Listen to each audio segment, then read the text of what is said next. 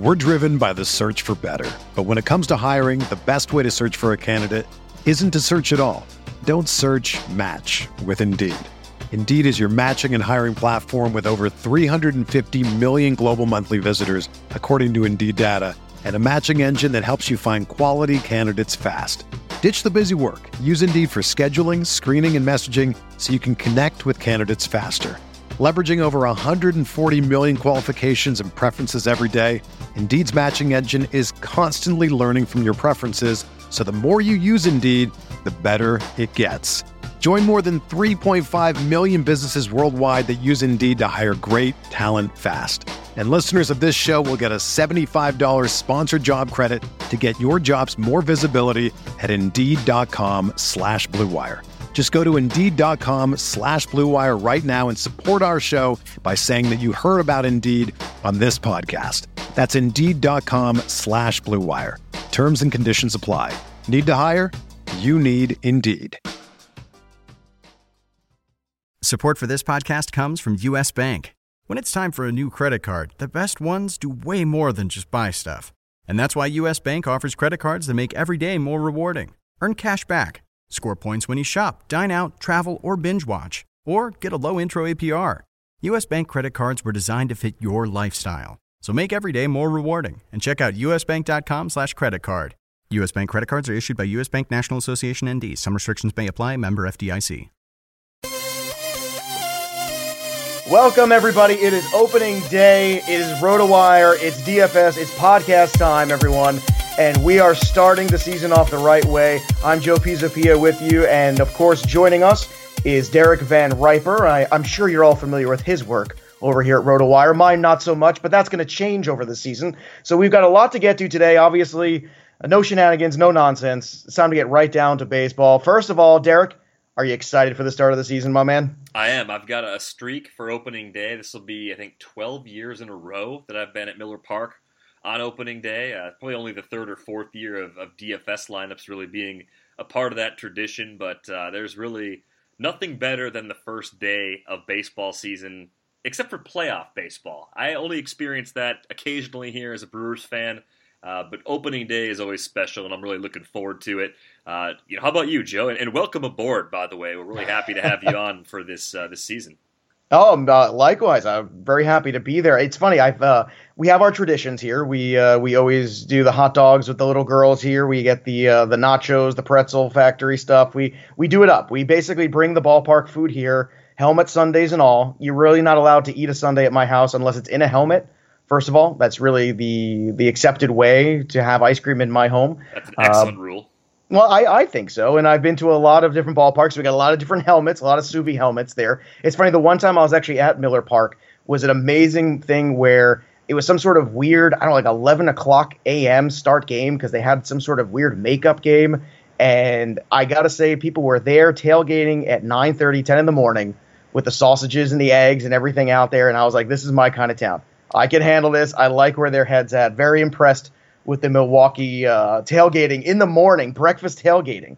And there was beer as well, let me just add. So it is Miller Park after all. It is. They try to keep the gates closed until like 8 a.m. And I think every year they have to open them early because people line up and the ramp from the freeway to the park backs up to the point where it starts to cause commuter traffic issues. And they cave in, let everybody in. There's always beer, brats, eggs, every possible thing you can put on a grill imaginable out there on opening day. I've been to opening days with snow flurries. People are still out there anyway. It doesn't even matter. The team can be in rebuilding mode like it is right now, and you're still going to get 50,000 fans showing up. I think capacity is 45. You'll have 5,000 fans go who tailgate and don't even have a ticket because they just want to be outside drinking beer and eating brats. And who wouldn't be? I mean, honestly, why wouldn't you want to be doing that? That sounds like an outstanding time to me. You know what else they did, too? They did that thing where you get the bingo card.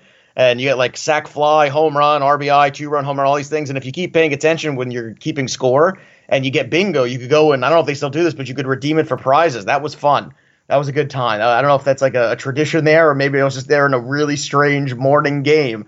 But love the Milwaukee Park. I know everyone's got their traditions as well here. And ours is to start things off in terms of DFS on the right foot and start it by cashing. So let's get right to it. Let's start with the pitchers on the Monday slate.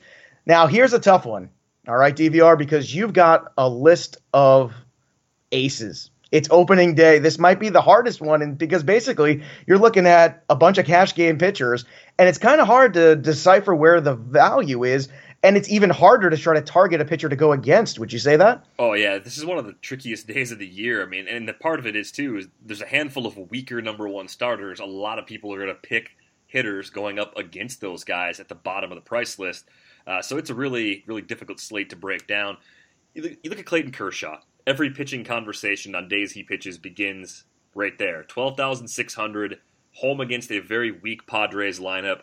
A lot of soft pricing on FanDuel. As I look through the hitters, I think you can build a pretty competent lineup with Clayton Kershaw as your option on the mound.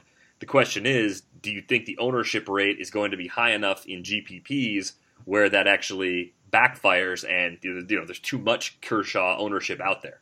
I think the one thing you're seeing already with this early pricing is that it was loose last year for football, and it's getting loose again for MLB. I do agree with that statement. I think that Kershaw, whenever you go to the top of that tier, I think that's something that you always got to pause with, because you got to look at the rest of the slate and say, can I get at least similar productivity and bump up that offense? And I think on a day where you're getting so many aces on the mound, going all the way up to the board with Kershaw might be a little bit of a dicey proposition for me personally.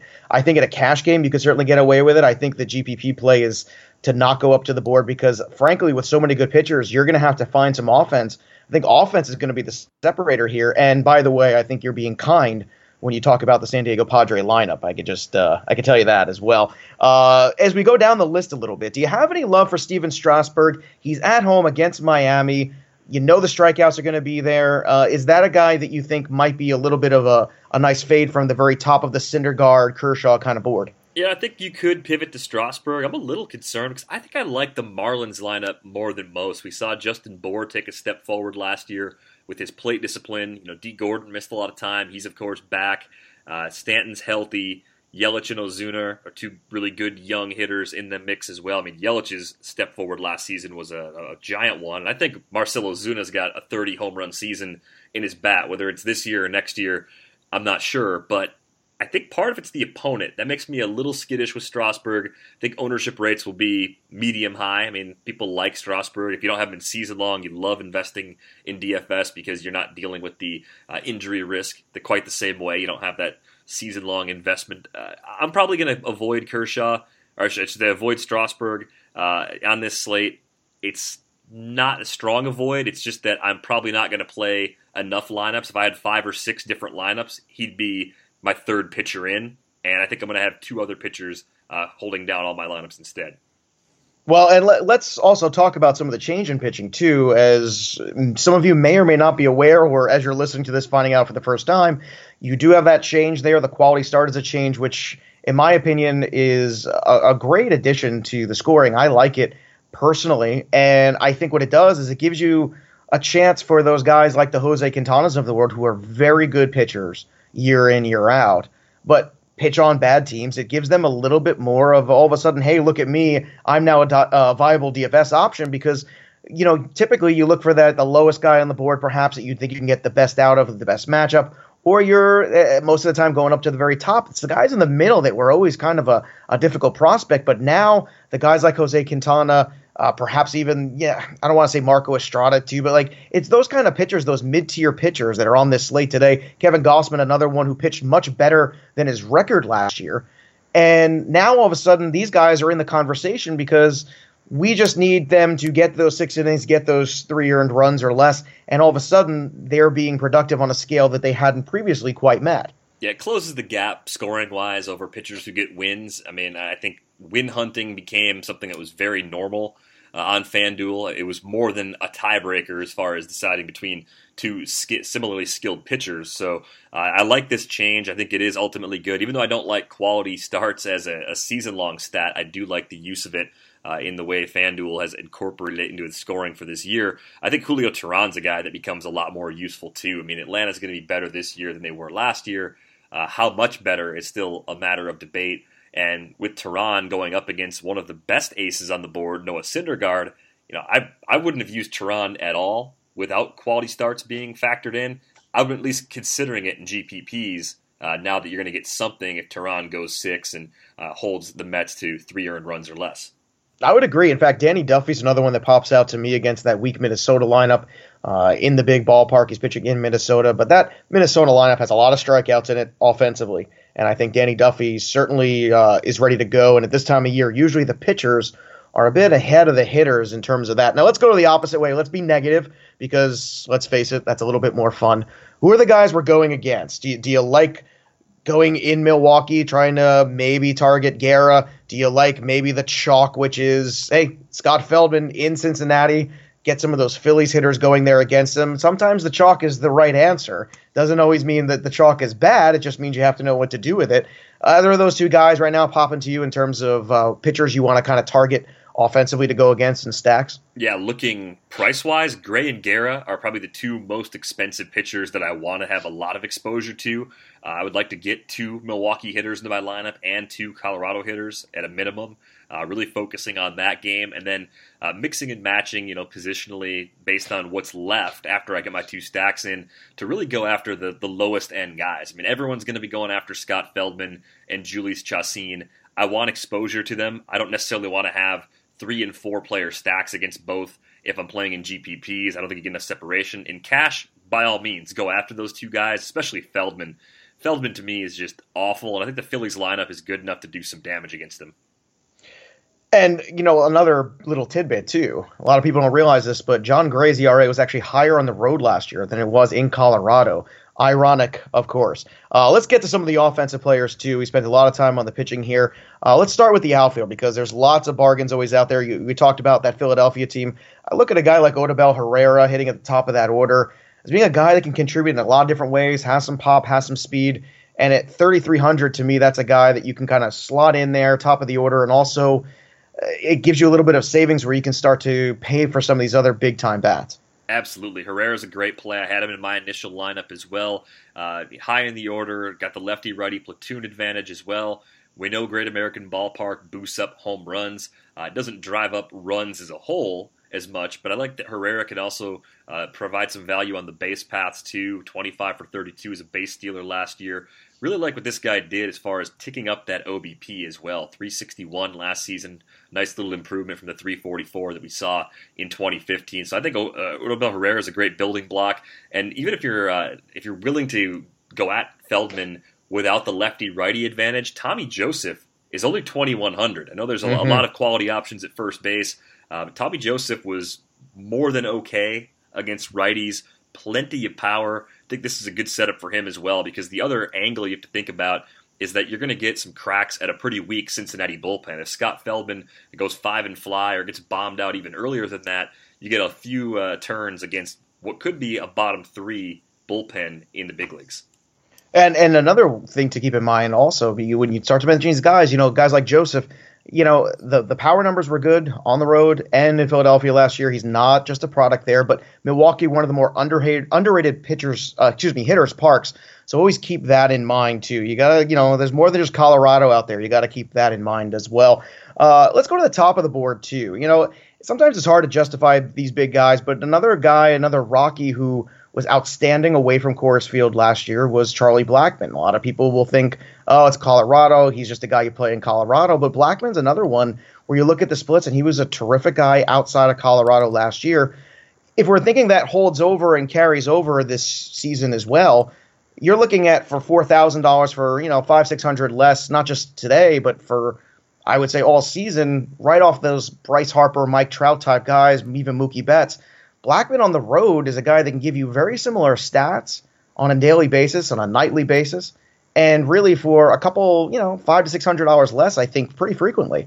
Yeah, I really like Blackmon. I mean, the power-speed combo is excellent. The road splits, as you said, really weren't that bad last year. And with the matchup against Junior Guerra, we're talking about a guy that really didn't get a lot of exposure last year, only 20 starts, and he started to fade in the second half.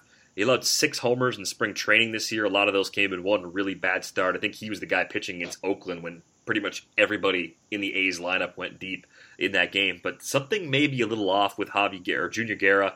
I'm so used to the old Javi Guerra Dodgers reliever. But it's tough to break old habits, let me tell you. I can't imagine when we get to football how many times I'm going to say Oakland Raiders. I can't even imagine how many times I'm going to say that this year. Yeah, I'm looking forward to that as well. But the weird thing about Junior Guerra is last year he had a 2.23 ERA and a 1.05 WHIP at Miller Park. I mean, it's just, to me, it's like 10 starts. It's not enough to look at that and say, yeah, he owns those splits. So I'm looking for Guerra to take a big step back overall this year. I think Colorado's lineup is better than it is in a typical year, and it can do damage outside of Colorado. I've seen it happen on opening day before with this Rockies lineup in this venue. So I'm worried about Guerra. If the pitch count gets up, Milwaukee's another team. You think about the at-bats your DFS hitters can get against some of their unproven bullpen arms. It's a really favorable setup, even though this is a road game for Colorado. Two more names to keep in mind in the outfield in that Colorado at Milwaukee contest. Keon Broxton gives you a little bit of pop, but a lot of speed there too, coming off a good spring. And Domingo Santana, who looks very good as well. He's at 2,900, Keon Broxton at 3,000. So there's some really good value in the outfield. I don't think it's a position you really need to spend up, especially if you're playing in the tournaments. I think there's a lot of value to be found. Let's go over to the infield and let's take a look at some of these guys. Can you make a case for Trey Turner today? 3,700. To me, that is not an enormous price when you consider the skill set of Turner, when you consider where he's hitting in the batting order, and perhaps even going with a little mini stack of Washington at home against Miami. Because, I mean, look, Volquez has not been great in recent memory, and there's perhaps an opportunity there to, pay up for some productivity that you think you're going to be very secure in with a guy like a Trey Turner. Yeah, most expensive shortstop on the board, but at the same time, I think it's deserved. And I think the question for me comes down to, if I can only afford one, do I want Trey Turner at 3,700 or do I want Daniel Murphy at 3,500? I think I like Murphy a tick more than Turner, in part because there's a cheap shortstop in Milwaukee, Orlando Arcia. Really want to see where he's hitting Monday morning when the lineup comes out. He's only 2,100, so if you really want to free up some cash, get a guy in a high over-under total game, Arcia scratches that itch, and he's $1,600 cheaper than Turner on opening day. More of a punt play consideration. So I like Turner, but I think I'd rather go with Arcia and go cheap and then open up that extra cash for Daniel Murphy. And I'll tell you what, I actually have Murphy and Turner in a lineup that's got Michael Franco in it and Odubel Herrera, who we talked about earlier. So it's not impossible to get both of those guys in this lineup. I mean, just looking at it the way it goes there, it's a very easy sell for me. And when you're looking at the rest of that shortstop position, right now, the way it's shaking out, Xander Bogaerts, a great player. I don't know how good the matchup is. Corey Seager's banged up. Trevor Story, again, I'm still not sold. He makes a lot of outs. I know the power is there. But really, shortstop is not the greatest spot in terms of DFS or in terms of value. You can go down there and maybe kind of, live with some of these guys like Dansby Swanson all year round, but not necessarily in a matchup against Syndergaard. So I would pay very close attention. If I'm paying up for shortstop. That's where I'm going. Let's go to the corners a little bit, too, here. Talk about some of these boys, because this is where the power lies. So who are the guys at the corner that really stick out for you on this slate? Is it the Joey Votto at home? Is that where we're going with the big on-base percentage guy, with the pop, with the Jeremy Hellickson matchup, or is there somebody else at first or third that is really appealing to you in the cash game setup? Yeah, Votto is the chalk option I would like to play. I don't know if I can afford it, though. I'm probably going to use Verlander as my primary pitcher. I don't know if I came out and clarified that before. It's Kershaw, if I can find enough cheap hitters I like, and I think I can do that, but Verlander as more of my cash game pitcher. 10,200 on Verlander opens up a little more flexibility than that 12.6 price on Kershaw. And even with that extra money, I still think Votto at 4,000 at first base is a little high relative to what I can get from the other options at this position. I mean, Eric Hosmer gets a lefty-righty matchup against Irvin Santana at 3,200. I think he's viable. But Kendrys Morales at 2,900. There you go. That's my guy. he's the best deal on the board. I know it's against Kevin Gausman, and look, we all like Kevin Gausman skills-wise. If Gausman only goes 5, a couple bullpen at bats are possible, but Kendrys Morales just has so much raw power. Look what he did in Kansas City last year. Now he goes to the AL East. I like him in season long. I like him in DFS on opening day as well. You took the words right out of my mouth. Morales is the guy that I absolutely love at 2,900. I mean, it's hard not to. This year when he's in that ballpark, I know this game is in Baltimore, also a heck of a place to be hitting. So overall, moving into the American League East is a great scenario for Kendrys Morales. And like you mentioned, already hit 30 home runs last year. We've seen Batista, Encarnacion, all these guys go, even Josh Donaldson. They all go to Toronto, and all of a sudden, I don't know, whatever's in the water up north, but all of a sudden they become enormous home run threats. And Morales at 29 is a great value at first base. To me, there's going to be a whole lot of ownership on him. And you make a great point. As much as we like Gausman, it's hard to imagine him not getting 2 at-bats probably at some point against middle relief in that game, depending on how it's going. And that's where you're going to feast. That's where these guys are going to hit those home runs. How about over on the third base end? Obviously, you've got the big names. You got the Arenados. You got Machado, Donaldson. Even Jonathan Villar, I think, at 36 is a pretty decent value there. But I think third base a little bit deeper. Do you have any love for Michael Franco, or is there somebody even lower than that is kind of sticking out to you right now? I like Franco, but I like Travis Shaw as well. Lefty-righty matchup against John Gray. As far as off-season player movement, Travis Shaw probably won the lottery more than any player in terms of the improvement going from Fenway to Miller Park. The left-handed home run boost he gets moving into Miller Park is incredible. I think the only place he could have went that is better is Yankee Stadium. I mean, that's looking at more of like a 3-year sort of view. So Shaw is in a fantastic spot moving into Milwaukee. If you're just looking for a cheap option that can go deep, I think he fits that description. No problem at all. If you got the extra $300, I think Michael Franco is the kind of guy that doesn't strike out a lot. I like power hitters that can put the ball in play. Good things can happen when you're going up against that Cincinnati lineup or the pitching staff, as we talked about before. So I think Franco is certainly in play for me. I'm a little surprised that VR is listed at third base because he's playing second base now. I'm just surprised he didn't get lumped in with the options at the Keystone. So it's a little frustrating that you can't use him as a second base option on opening day. Yeah, I noticed that as well. And great points about Shaw, and also a guy coming off a good spring. You can't buy too much into the spring numbers, but I think certain guys like Shaw, you want to see, number one, health, and number two, you want to see confidence heading into the season. And I think when you have a good spring, at least there's that opportunity to start off with a good April, and I think that is always a positive. You can't read too much into the spring numbers.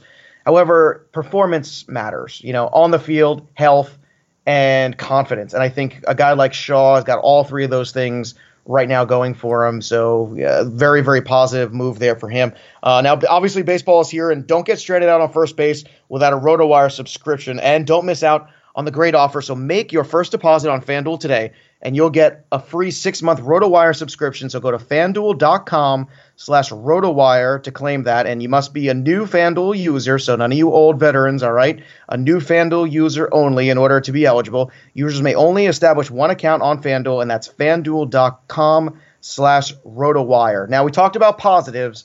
Let's talk about some of the traps. Are there some guys you think that are priced a little bit too high for your liking, or maybe some guys too that you think are just going to be way too heavily owned in some of the tournaments that you want to get away from?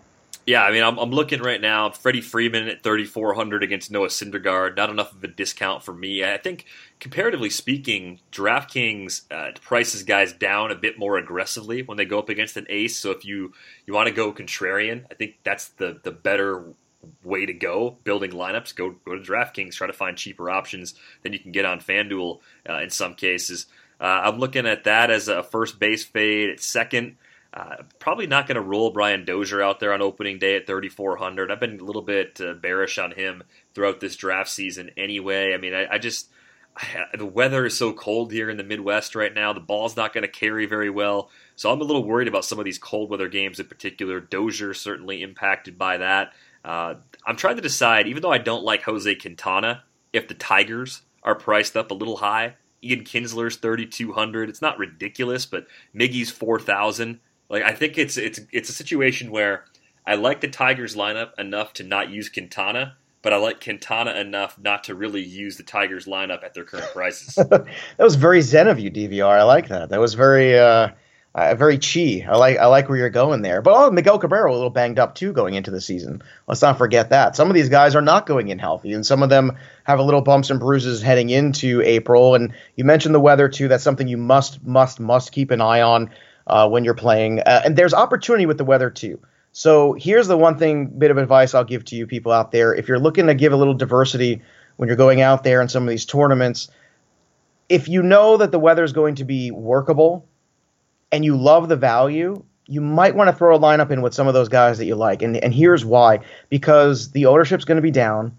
The performance is still good. And this is really for the most with any rain games. If you got a game that, it starts at 1 o'clock and you think that there's like a 3 o'clock rain that might be coming through there, it's very rare that games get canceled. So just keep that in mind, that for the hitters especially, it's something to separate you. And you can get a whole lot of talent and a whole lot of value. And all of a sudden you can actually turn around of ownership percentage into your favor in some of those games. So you got to be careful. But if you do it smartly, it's a way to separate yourself. Now, another change to FanDuel this year is the late swap in the late games. Tell me, Derek, how do you see this affecting gameplay going forward this season?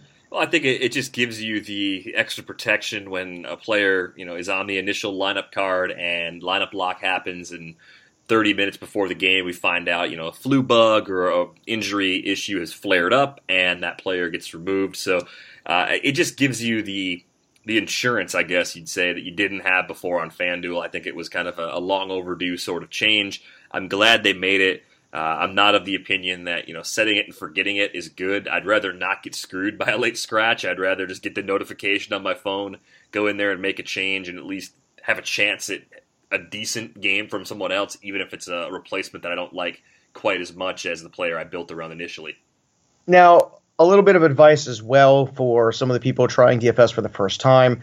I would say if you're a good season-long player, be encouraged to try DFS. Now, don't go crazy. A couple things to keep in mind. Manage that bankroll. If you're going to go in there with a couple $100, try not to put more than 10% of it out there in a night. I know that doesn't sound like a lot, doesn't sound very exciting or sexy, but just remember, it's a very long season. This is not like NFL, where you're going to play 2 contests a week maybe or something like that. Baseball is an everyday thing, and if you do it right, you can play baseball for 6 months. If you do it smartly, manage your bankroll. If you're new to the daily fantasy world, stay in the 50-50s, build up that bankroll. If you want to go out there and play a little tournament play, my suggestion, make sure you're sticking to the single entry tournaments. So you're playing against one of the big pro lineups from some of these guys instead of 40 or 50 of them. So just keep that in mind. Any other advice for folks who are just starting out the new season, some season-long players looking to maybe go out there and give DFS a try for the first time this year? Yeah, I think the biggest thing is also to make sure you're doing your own homework. And after lineup lock happens, after all the games have started, I think this is a really good tip that Michael Rathburn pointed out on our SiriusXM show today. You want to go in and there's an export option where you can actually look at the ownership rates across the contest. So you can get a feel for what other players are doing. I think you can learn a lot from the winning lineups. So if you look back at your contest the next day and you didn't win, look at the results. Click on some of the lineups that cashed. See what they did differently. See which matchups they were picking on and absorb that information. I think the key, as you said, really is bankroll management. You don't want to put more than 10% of your bankroll out there on any given day. And I think it is easy to fall into the trap of saying, you know what? I just want to hit a big GPP and everything's going to be gravy. I'm going to quit my job. It's going to be great. Right. Sure. I'm not telling people not to play them, but don't go overboard with GPPs. You want to have a heavier supply of cash games, especially as a newer player. But even as you get more experience, that's where you're going to build your bankroll more consistently. It's an easier way to get along, and I think it leaves you in situations where you're going to look back at the end of the season and say, hey, you know what? I did pretty well. Maybe I'm up even 4 figures over the course of the season. You probably won't go up 4 figures the first day. Don't expect that. No. It's going to take several weeks before things start to really trend in the right direction for you. And if you get wiped out after the first 10 days, let's say you lose 8 times out of 10, I mean, that can happen. Don't be completely discouraged. Just make sure your process is continually improving. And I think it's great advice, too, when you say do your own homework. It's great to listen to the pods.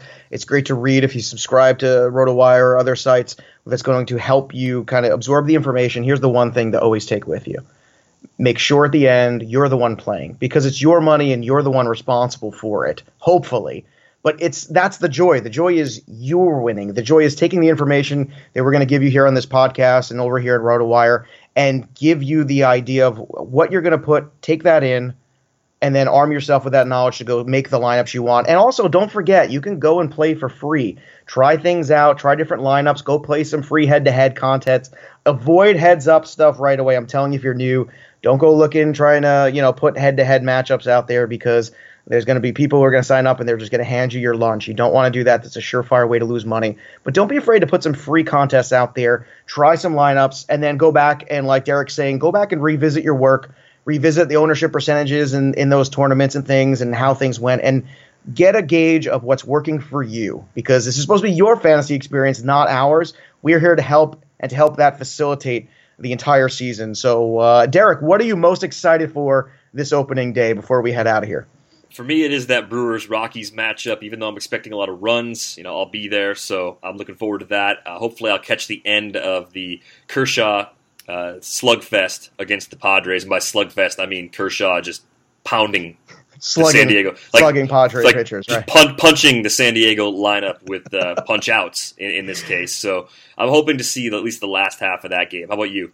For me, I want to see the big man. I want to see Thor on the mound. I mean, I don't know if there's a guy besides Kershaw that I enjoy watching pitch more than Noah Syndergaard. He's got, the build. He's got the hair. He's got the attitude. He walks the walk. I love that. He says, I'm 60 feet, 6 inches away. Come get me. I'm right here whenever you want. I don't know about you, but that's my kind of pitcher. That's the kind of guy that's easy to root for, and he certainly brings enough of the velocity along with him. So we hope you enjoyed the first podcast here on opening day. We hope you enjoy your opening day and the rest of the season. We are just getting started here on the RotoWire DFS podcast, so make sure you're listening because we are going to be here every day for you in daily fantasy. For Derek Van Riper, I'm Joe Pisapia signing off.